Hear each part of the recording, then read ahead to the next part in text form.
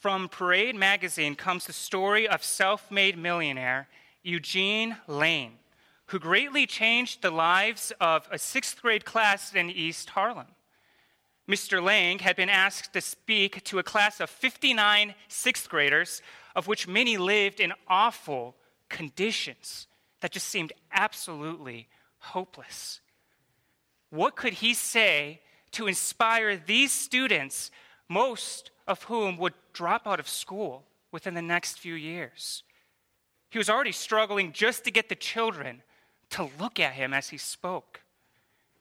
And so, scrapping his notes, he decided to speak to them from his heart. And he said, "Stay in school, and I will help pay the college tuition for each and every one of you." And at that moment, the lives of the students were changed. They erupted in applause, and for the first time, they had hope. One student said, "I had something to look forward to, something waiting for me. It was a golden feeling." And nearly 90% of that class went on to graduate from high school. This real-life story illustrates the significant power of hope. Hope has the power to change our lives dramatically for good.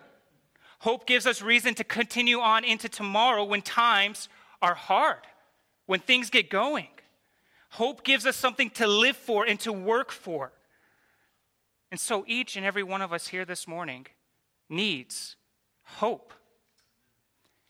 Thankfully, the Bible is aware of this. It is not ignorant to our need of hope, and its pages are filled with the message of hope to us. And so this morning, it brings us to the hope-filled book of Zechariah. Now, you might be surprised if you ever read this book, and perhaps be even a little bit confused. If you ever read Zechariah, I'm guessing you left the book not being encouraged, but actually confused and perhaps slightly depressed. And if that's you, please know you are not alone when you read this book. In regard to this book, Jerome, one of the great scholars of the early church, described Zechariah as the most obscure of books. And Martin Luther said of Zechariah 14, here in this chapter, "I give up. I have no idea what he's talking about." So why study such an obscure book? Why preach from this book? Part of the reason we're in Zechariah here this morning is due to my study in the Gospel of Mark. In the course of studying Mark, I would often find that he, along with all the other gospel writers, would reference the book of Zechariah often. In fact, this book is the most quoted by the Gospels during the Passion Week of Jesus.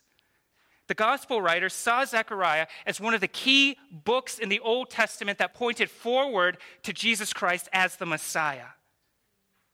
And yet, when I pored over these direct quotations referencing Zechariah, I found that I knew nothing at all about the context or setting. Nothing made sense to me. I would find myself completely lost just over and over again. And even as I talked with several of you in this room here this morning, you encountered the same thing. And this seemed problematic because the New Testament authors saw this book as a gold mine when it came to Jesus and our future hope. So why is it that many of us here in this room know nothing about the book? Why is it that many of us have never even heard a sermon preached from Zechariah? I haven't. I think a part of the reason is that Zechariah, first of all, is in the minor prophets. And which of us actually read the minor prophets these days? Well, because they're difficult, right? They're obscure. We don't get it. And they're difficult because we don't understand their history. We don't understand their culture or the genre and the purpose of their writings. These writings are over 2,000 years old. And so it's hard to understand, let alone apply it to our life. So because of these obstacles, it is my hope this morning to eliminate some of these barriers so that when we read Zechariah, we can actually understand some of what is taking place. With that goal in mind, then, we will work to understand the following: the purpose of the book, the literary genre, the historical context, and the structure of the message. And I can't promise that you will understand the book completely. In fact, I know that you won't, but I hope by God's grace you will understand it better than you did before and will appreciate it. So as we come to this book, what is it all about? As we stated in the beginning, this book is meant to give God's people hope and encouragement. The theme of hope is also indicated by the name of Zechariah, which means the Lord remembers. He remembers his covenant with his people, and he will be faithful to them despite their unfaithfulness to himself. This is all implied in the book's name. But not only is it meant to give a living hope to God's people, but this hope that is given is meant to drive God's people to action. It's a living, active hope which drives a person to obey God and follow him in light of all that he's done for them. So as one reads this book, we cannot do so without understanding that the book is meant to encourage us to live with hope that drives us to live for God. If we understand this overarching goal and purpose of the book, you can read it better as you go through it. But as we mentioned before, sometimes it's hard to see hope in the book. And that's because we often don't understand the literary genre.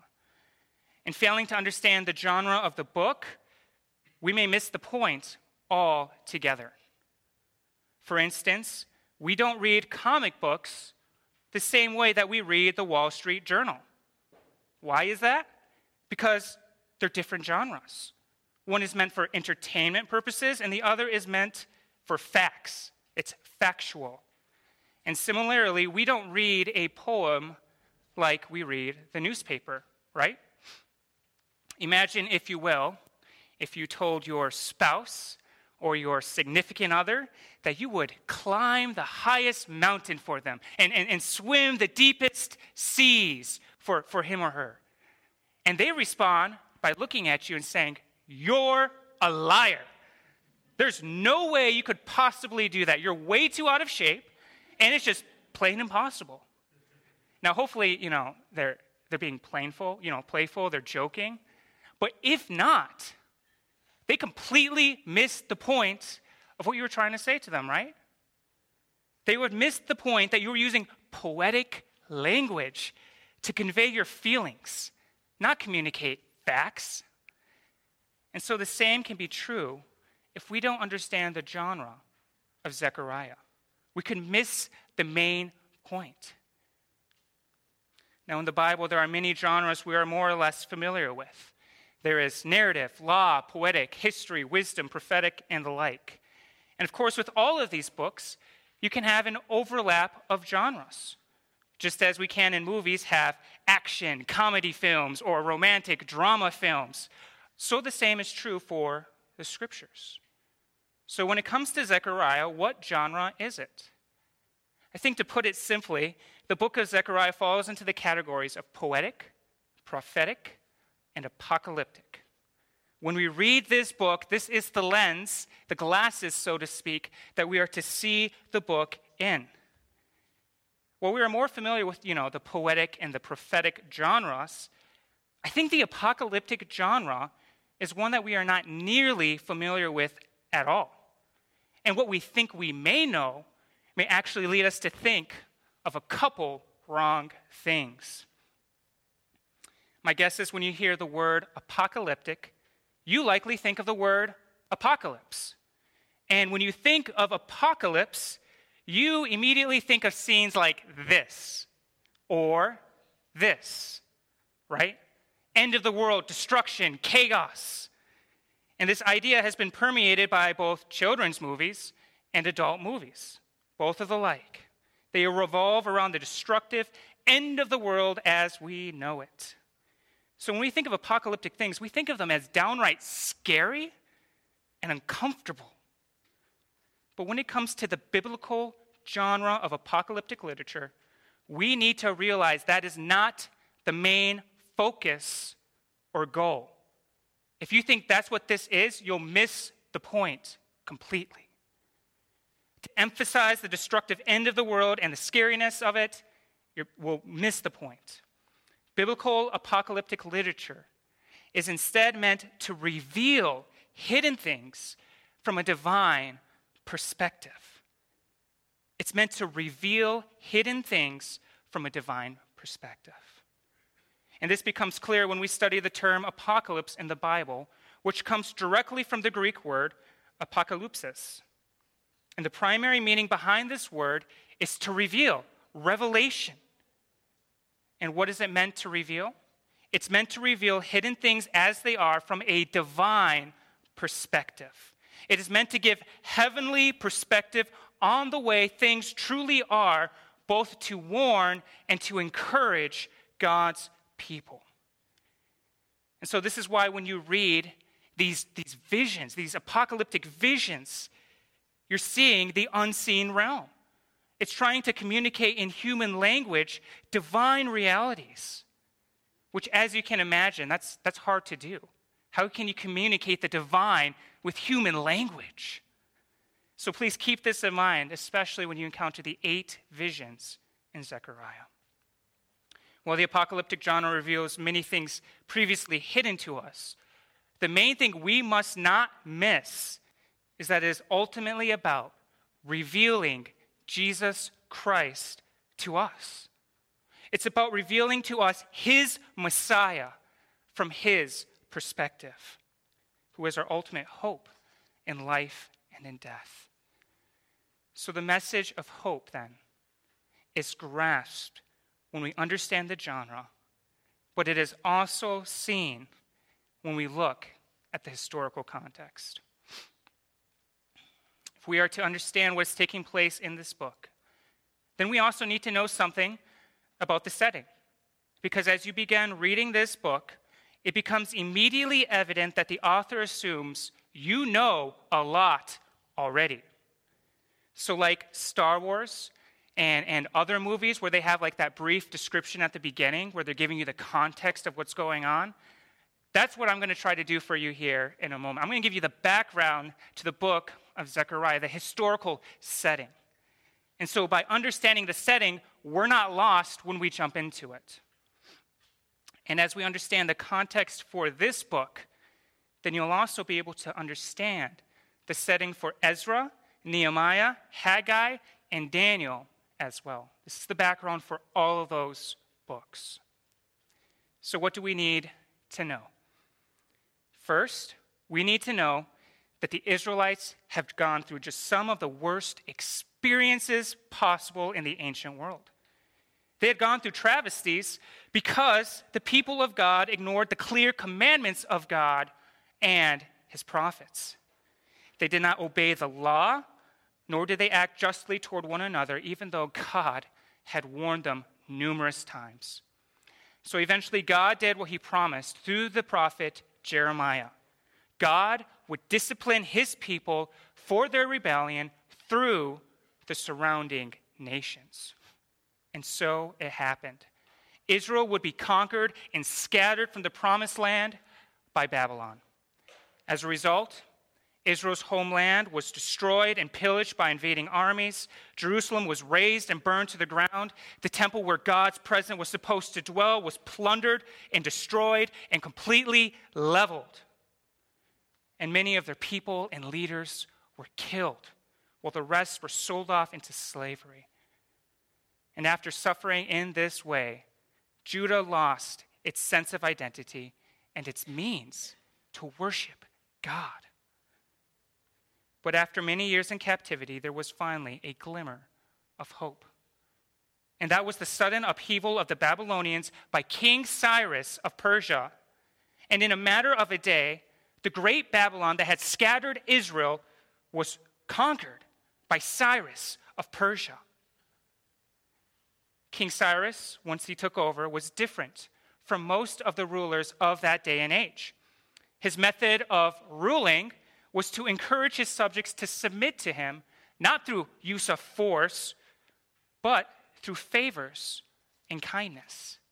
Cyrus would pose himself as a liberator of every land he conquered, and he would do this by encouraging residents of those nations to return to God and the traditional ways of living from whence they once came. And it's in this way, then, that he granted captive Israelites permission to go back to their homeland, to rebuild their city and temple on his dime. And this is all recorded in Ezra 1.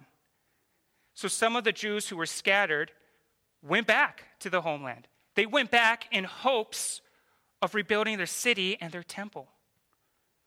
But then something tragic and awful happened. Right after Cyrus makes this decree, he dies.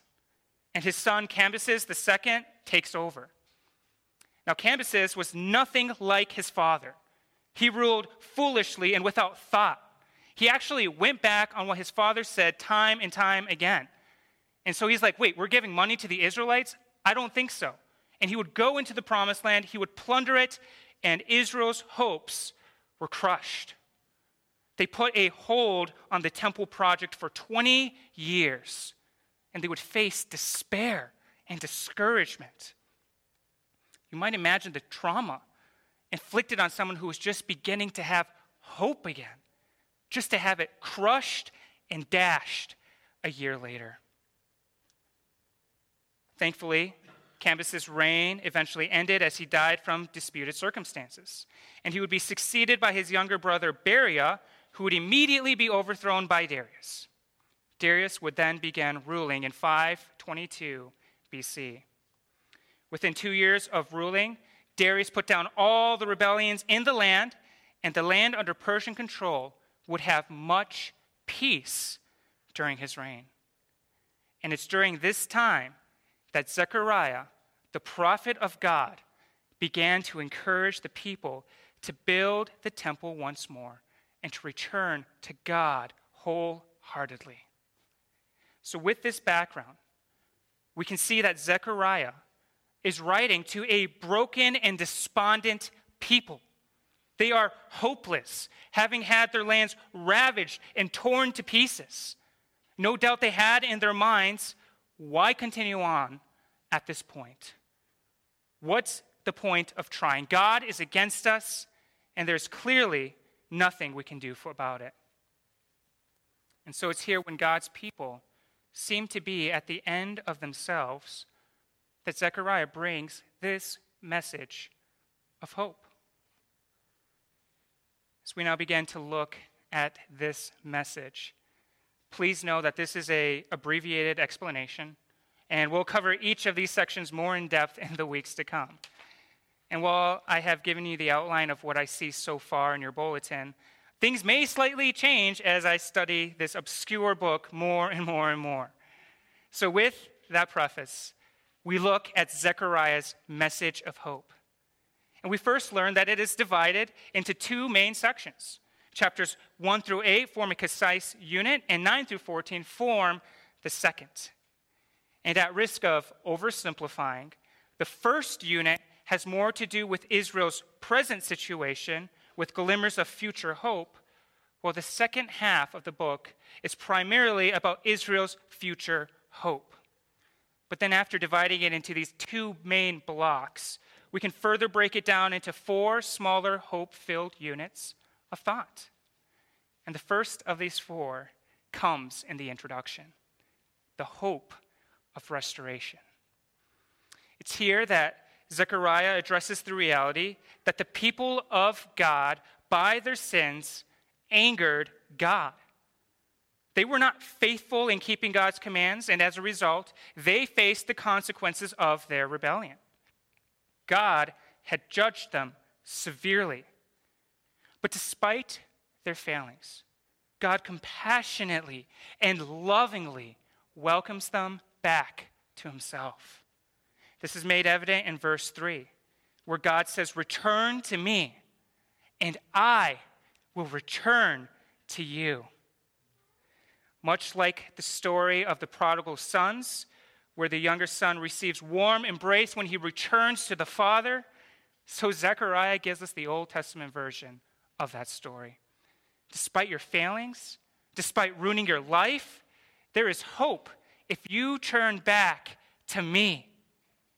So the same is true for us as well. No matter how far we may have fallen, the same God who works in Zechariah works the same way for us today.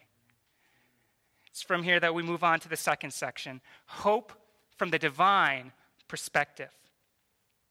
It's at this point where I'm guessing most of us will get a bit confused as to what's taking place, as there are 8 visions that seem complex and confusing. But in remembering that this book is apocalyptic, in that it's meant to reveal reality as it truly is from God's perspective, you can read these visions as a picture of reality from God's perspective, meant to give you hope. So there's hope then in these 8 visions. And these visions are, again, meant to give a snapshot of God's redemptive work in the universe, though we can't see it. And in seeing what God is doing, we are driven to live for him and rebuild the temple and the city that was ruined for the Israelites. It might be helpful to know here that these visions are also ordered in a very, very neat way.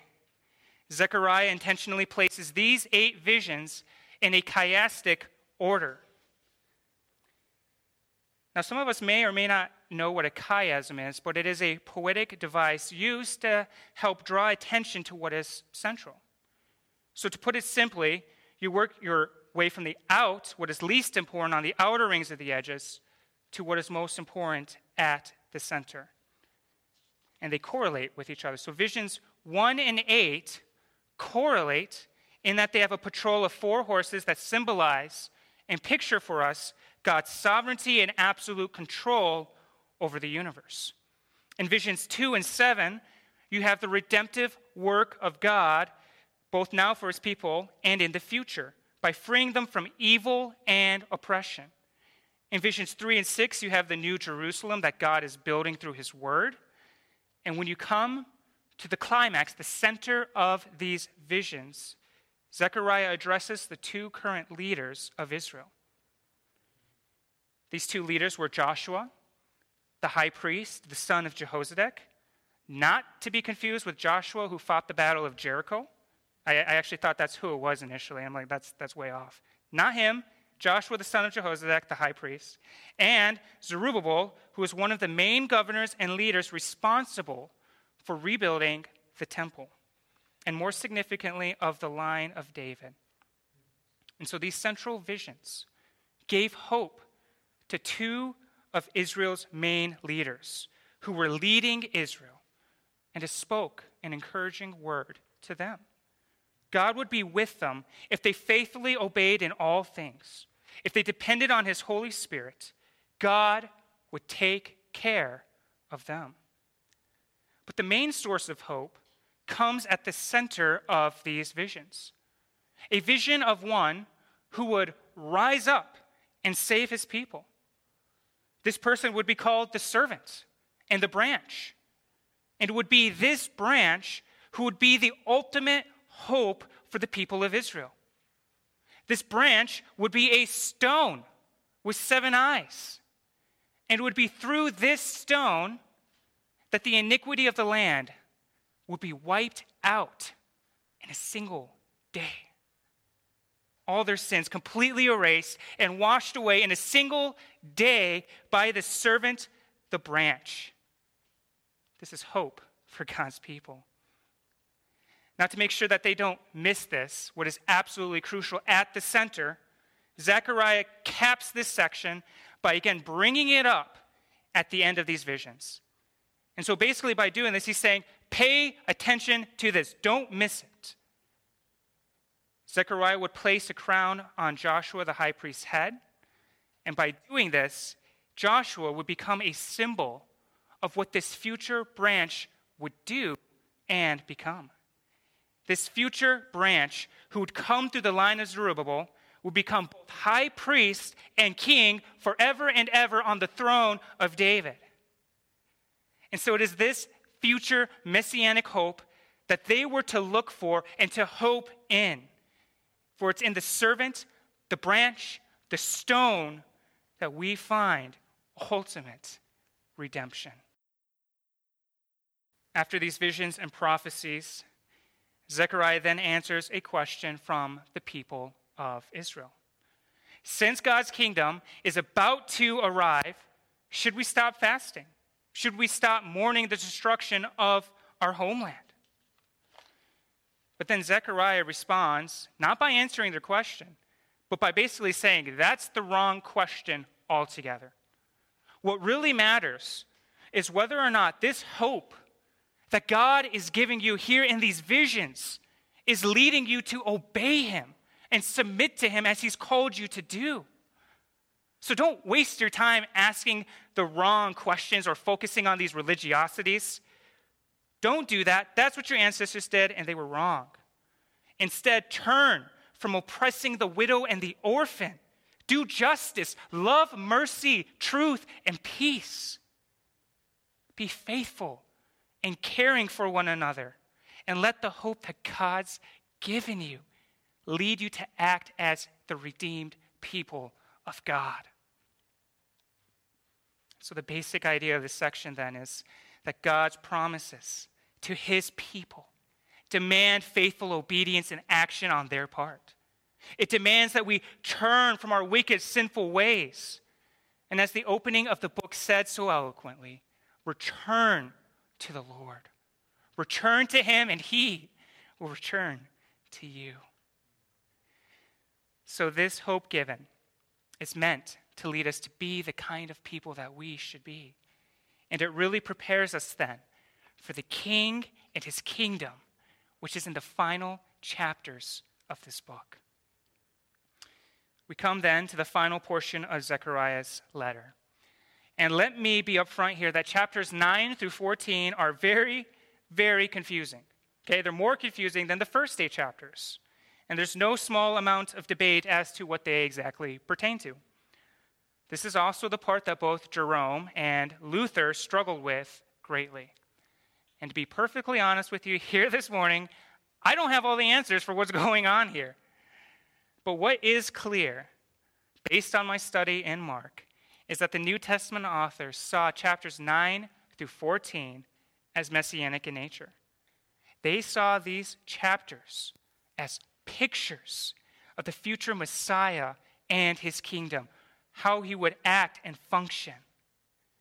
And so I can say with certainty that by the way the New Testament authors used Zechariah, they saw as clear evidence for Jesus as the true Messiah and what his kingdom would be like when he brought it to bear on us. So as we come to 9 through 14, there is hope given in the future King and kingdom of God to come. With that in mind, let me try to summarize what takes place in a nutshell that makes sense to us. But please know that it is far more complicated than I am making it seem here. Chapter 9 opens up with God's judgment on the nations and then abruptly transitions into celebration and victory as the future Messiah arrives humbly on a donkey. It would be through this Messiah that God would save his people and extend his kingdom across the globe. But as we continue reading on into chapters 10 and 11, Zechariah further depicts this Messiah as a shepherd over his sheep. He will gather his sheep to himself and restore them. But in a tragic turn of events, this shepherd king would be rejected by his sheep.